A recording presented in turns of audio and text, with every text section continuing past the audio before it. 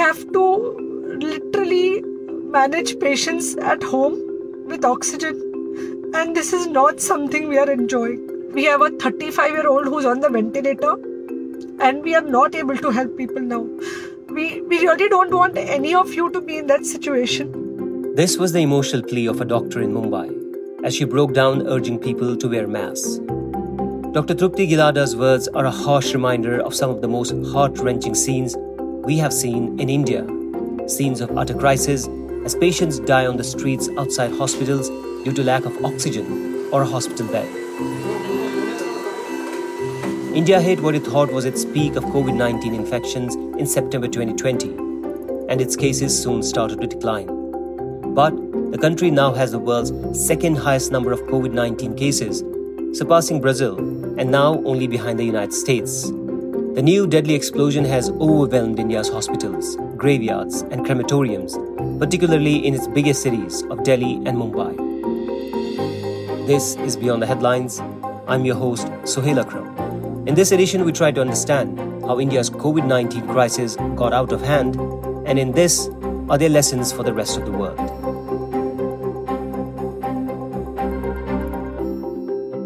Before we start, please hit the subscribe button on your favorite podcasting app to get the latest episodes of Beyond the Headlines. On the 1st of March 2021, India reported around 12,000 cases in a single day. But within just a month, the situation took a turn for the worse.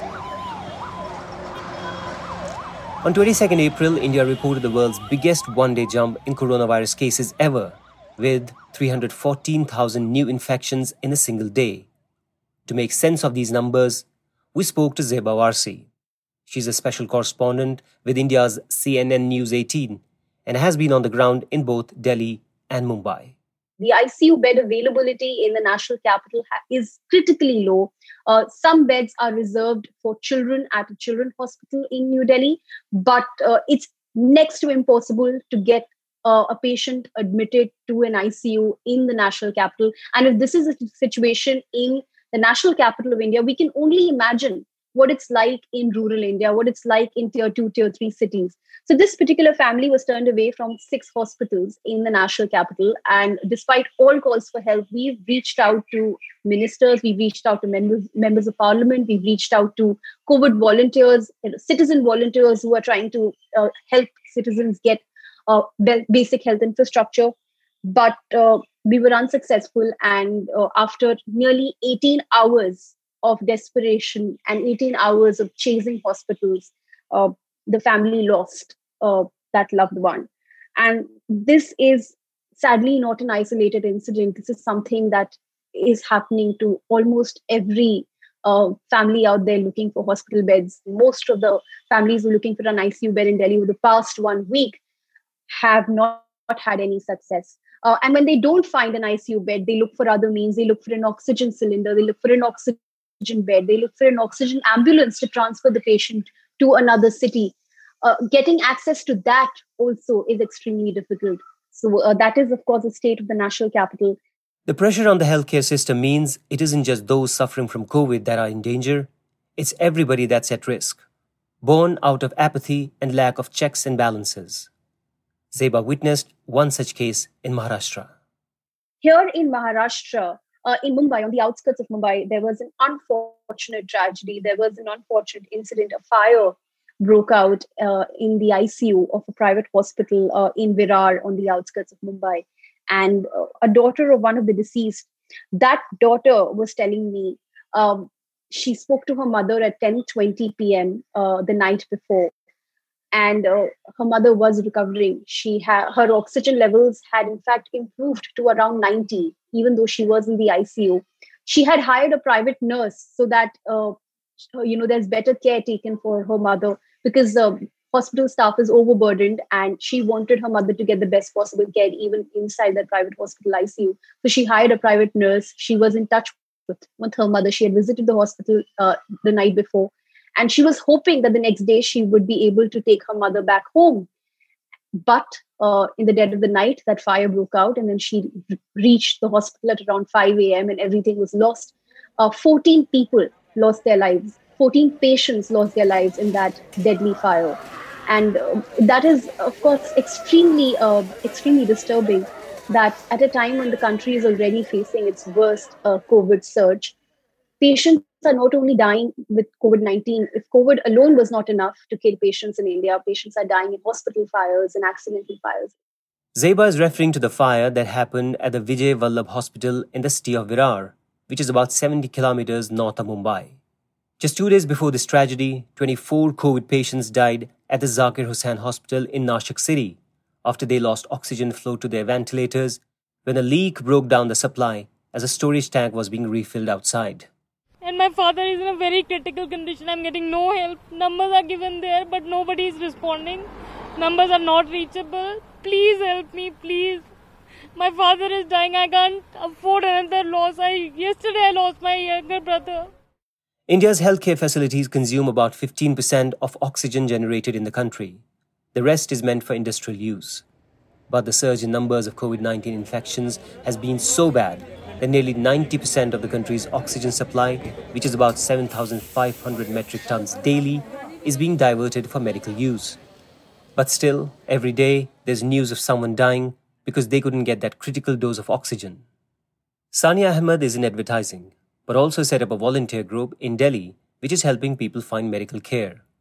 She had thought she was well placed to help her family when India's second wave of COVID-19 struck.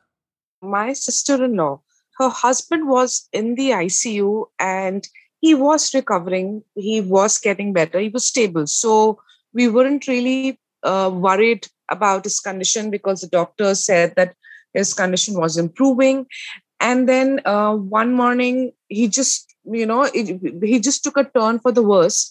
And he couldn't breathe, and his oxygen levels dropped, and unfortunately, he passed away.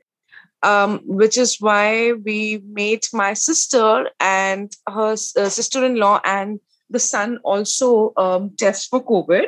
They were positive, both of them. Now, the only son. And as soon as they found out they were positive, because she found out about her husband and she had spent one night mourning over her husband, she was feeling breathless. We checked the oxygen levels and that was 65.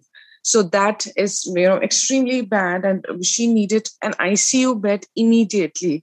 So I am a part of a volunteer support group wherein we've been working around the clock on SOS requests, reaching out to as many people as possible and trying to look for beds wherever available so that we can direct them to the right place and, look for injection sources and all of that. So I put an SOS message over there immediately because we wanted help. We had been in touch with the law minister of Delhi and he told us to go to the Rajiv Gandhi hospital. A one bed apparently was available in the ICU. Now, the first difficulty that came was in getting an ambulance. So finally, her son, who was also positive, but he wasn't having any of the severe symptoms, took out his car and they went and we went, separately.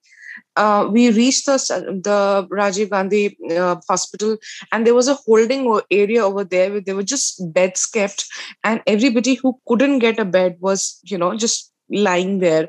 There were just no doctors. We were running around. I kept on calling whoever I could. I kept on reaching out to the minister. But apparently the doctor that he had reached out to had also collapsed in the hospital while treating his patient because he was also positive apparently. From 3 o'clock till 6:30, till about 6:30, nobody came. She wasn't started on medicines. There was absolutely no medical help.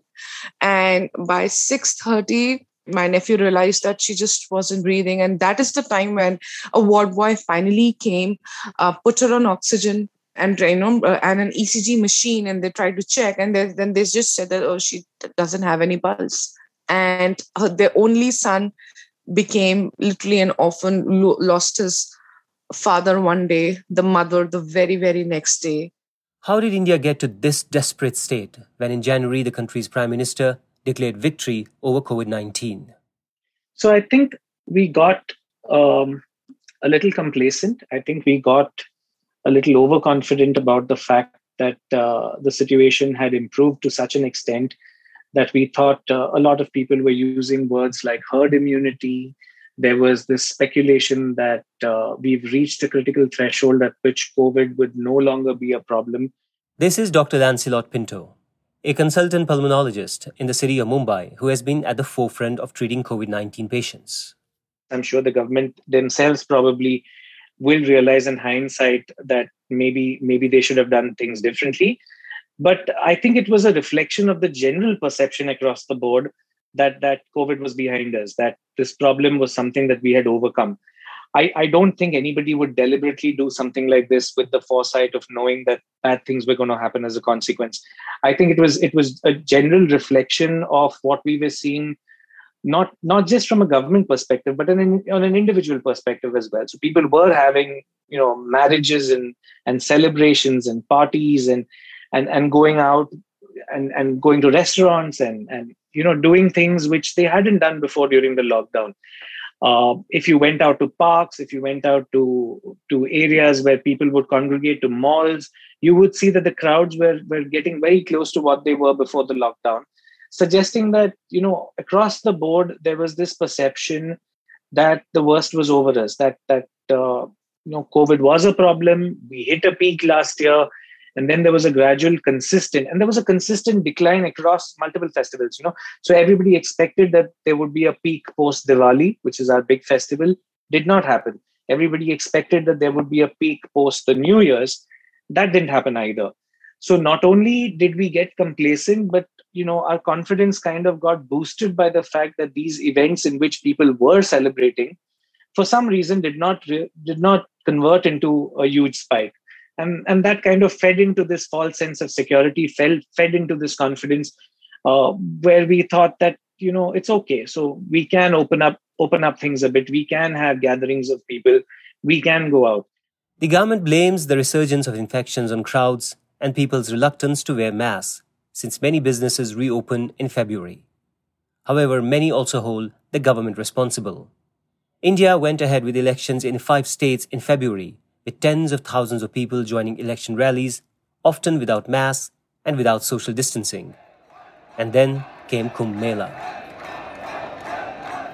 a major Indian festival that saw tens of thousands of devotees with no face masks and no social distancing gathered by the Ganges River for a holy dip.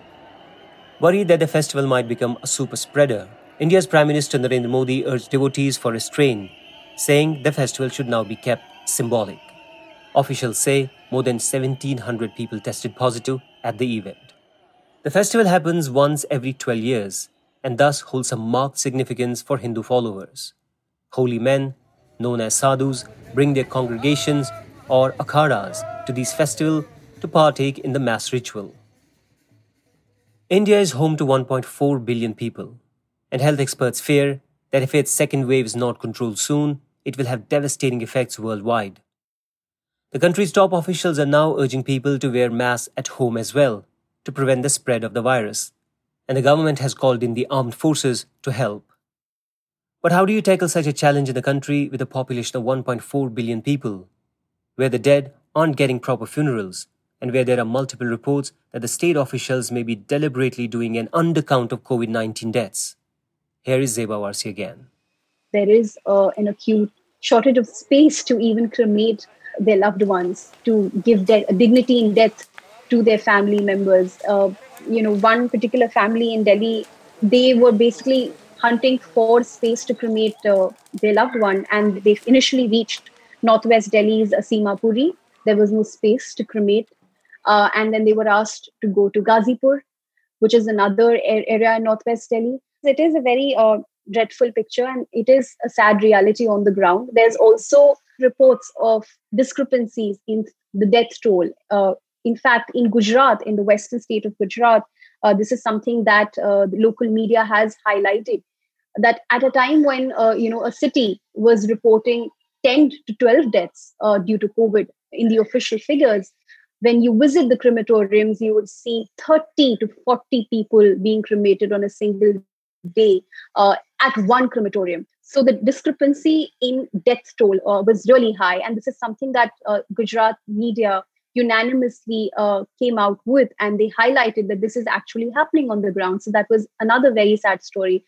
In Delhi, especially, if you have a certificate from the hospital which says that the patient has died due to COVID-19, then the crematorium gives you a death certificate of COVID-19, and then that gets added to the death toll of the city. But many patients are unable to even get themselves admitted to a hospital in the national capital. So there are many, many deaths that are being reported, of people who just couldn't get access to healthcare, and they were in fact in home isolation, and then their condition worsened and they eventually died. So those deaths are not being accounted for as COVID-19 deaths. So there is certainly a discrepancy there as well. As the crisis in India worsens, other nations like the United States, Germany, Israel, and Pakistan have promised medical aid.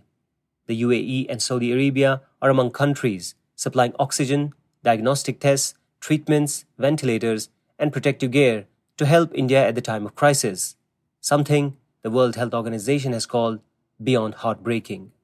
Dr. Lancelot says India cannot be singled out because we're still learning about the pandemic, and this new deadly second wave, he says, is only a reflection of the country's poor healthcare system.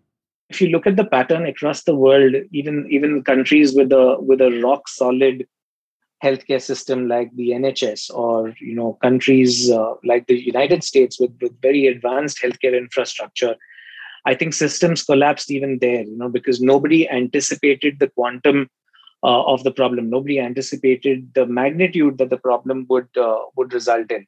So, yes, I mean, if you ask us whether our healthcare infrastructure is adequate, no, it's not adequate. We know that. We know that our GDP spending on healthcare has not been adequate. And hopefully, COVID will be an eye-opener. A lot of thought needs to go into how we prepare for the next pandemic, which may be 10 years down the road. I think our healthcare system needs to be revamped to a great extent. But in the present pandemic, I don't think it's a reflection of a short-term mistake or a short-term lack of support from the government. I think it's just the reflection of a healthcare system which was limited in the extent of what it could do, being overburdened by a disease which completely was out of proportion to what anyone could have expected. But there is also a huge worry that the new coronavirus variant in India may have spurred the surge. Experts say there is insufficient data to suggest if it's this variant that's behind India's new astronomical COVID numbers. But, as Dr. Lancelot points, it's now well known that it is highly transmissible. The current variant, which has two important mutations, or two mutations that have been described. So one of the mutations was described in a California strain. The other was described in a strain seen in South Africa and Brazil. The current strain, which is believed to be the predominant strain in India, contains both those mutations. So which is why it's being referred to as the double mutant strain. So basically, the mutation alters the spike protein, so the protein which goes and binds into the cell and helps the virus enter the cell. What is almost universally believed, just based on ground experience, is that this particular strain is highly transmissible. So it's highly contagious. So it moves very rapidly through populations.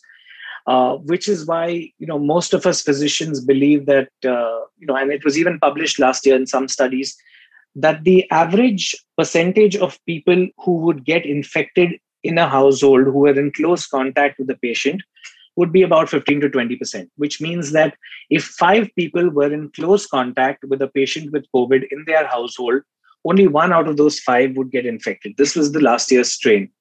However, what we are seeing this year, and I think most of the doctors who are dealing with COVID right now will agree in India, that we're seeing entire families get infected. So it's almost nobody in the household who is spared this time around, suggesting that this is a highly transmissible variant. Now, whether transmissibility means that it is more lethal or will cause a more severe disease, the answer to that is probably no. So what most of us believe, and again, the real answers can only be known when you do a lot of genotyping, when you do a lot of epidemiological studies. But what we believe is that we are seeing a peak in the number of cases because when the denominator is large enough, so when the number of cases, when the number of infections is so large, even if the proportion of the individuals who need hospitalization or need critical care is really, really tiny, just by virtue of the number of people getting infected being so large, you will eventually overburden your healthcare system. So I think that's the current belief. I mean, it's not been proven or disproven because we don't have those studies on that scale to tell us the answer to this. But I think most of us believe that it's not the virulence of the virus or it's not the lethality of the virus that's causing the problem.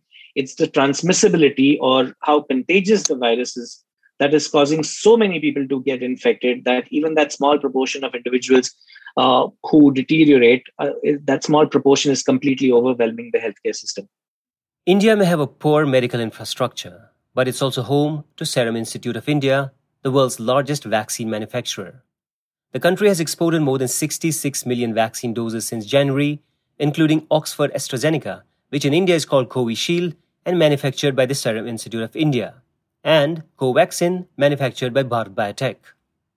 But as the country grapples with its own crisis, there were multiple reports of many states facing a vaccine shortage. On 9th April, several vaccination centers were temporarily shut in Maharashtra after doses ran out. It's a race against time in India, and experts say that besides the safety protocols, it is the aggressive vaccination that can help India get back to normal. So I think for the world over, the one constant signal that we're seeing from across the world is that individuals who've received both doses of the vaccine almost never tend to have moderate to severe disease. They do get infected. We know that vaccines are not 100% effective. We know that people can get infected despite getting the 2 doses. But all over the world, it seems to be consistent across vaccines that if you do get infected after getting your 2 doses, you will in all probability not be hospitalized. You will not die of the disease.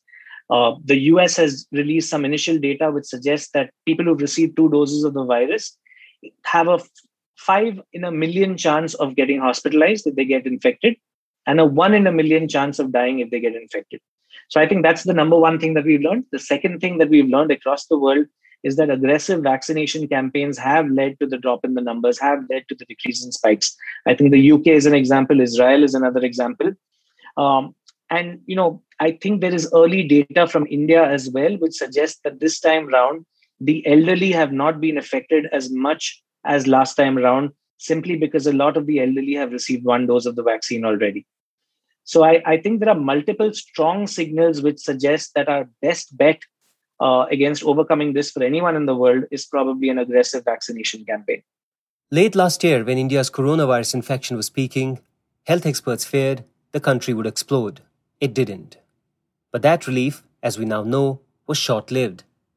The golden period between September 2020 to February 2021 should have been one of reckoning for India to lay a groundwork for a COVID emergency healthcare system. The virus had given all the ominous signs, but it now seems the government could have done more. For a country that's being touted as the world's pharmacy after exporting millions of vaccine doses, it's worrying that its own COVID-19 fight has buckled under pressure. As it turns out, India's vaccination program is lagging behind, with only 1.7% of its population fully vaccinated. As the country's COVID patients suffocate for lack of proper medical care, there's huge anger in the country. Here is Sania. There is a lot of anger. There's a lot of rage because we know, because we've been working with all these people, that most of them didn't die of COVID. They had a chance if only we had sufficient facilities to help them out with. They didn't die of COVID. They died because of lack of medical help at the right time that could have been provided to them, and they could have been probably saved. You have no idea how desperate calls I get. We lost, from all the messages that we've been processing, we lost 3 people just yesterday because they couldn't get an ICU bed. So there is a lot of rage. And what we're doing right now is channeling that rage into helping people, because what else do?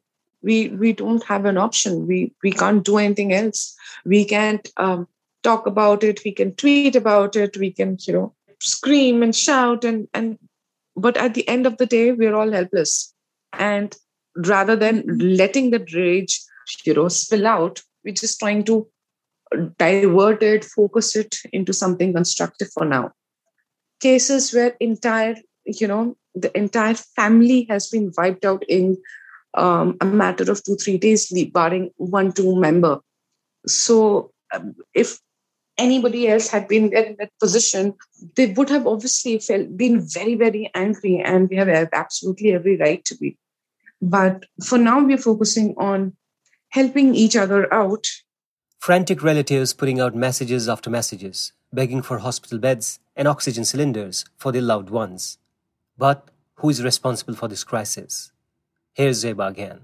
So there is anger against Prime Minister Narendra Modi, yes, but there is anger against the way the state governments have handled the pandemic as well. And that is another way that the ruling party, the BJP, is also deflecting blame. They are attacking opposition parties for their lack of response. The fact that the centre had issued several letters to state governments asking them to prepare their health infrastructure in February, in late January, and state governments were not up to the mark. That is one argument being put forth by the BJP. People are essentially troubled by the entire system. They are fed up of the way their local MLA has not been able to help them. They're fed up of the fact that hospitals have not been increased. The fact that it's the second wave of the pandemic. We had a year to prepare ourselves and we didn't. So there is anger, there is grief, but it's not directed solely towards one person or one political party. Despite the rage and any attempts to find reasons and answers, the crisis is still in full effect.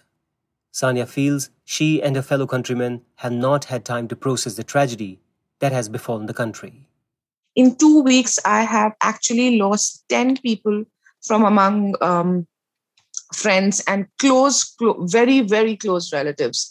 10 people where I tried my best and I couldn't help them. I couldn't do anything. Some of them got the medical facilities and got their treatment started. Some of them didn't.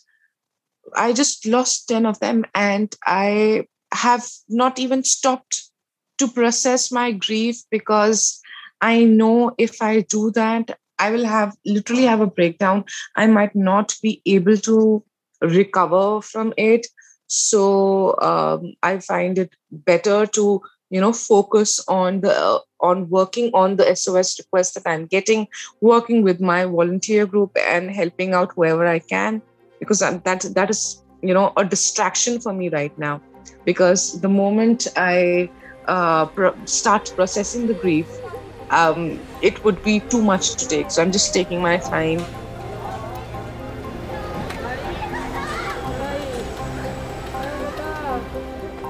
You have been listening to Beyond the Headlines, and I've been your host, Suhail Akram. Thanks this week to Dr. Lancelot Pinto, Zeba Warsi, and Sania Ahmed. If you like this episode of Beyond the Headlines, please subscribe and leave us a review. This week's episode was produced by Arthur Edison and Aisha Khan, with additional help from Nilanjana Gupta and Wajood Al-Khamis.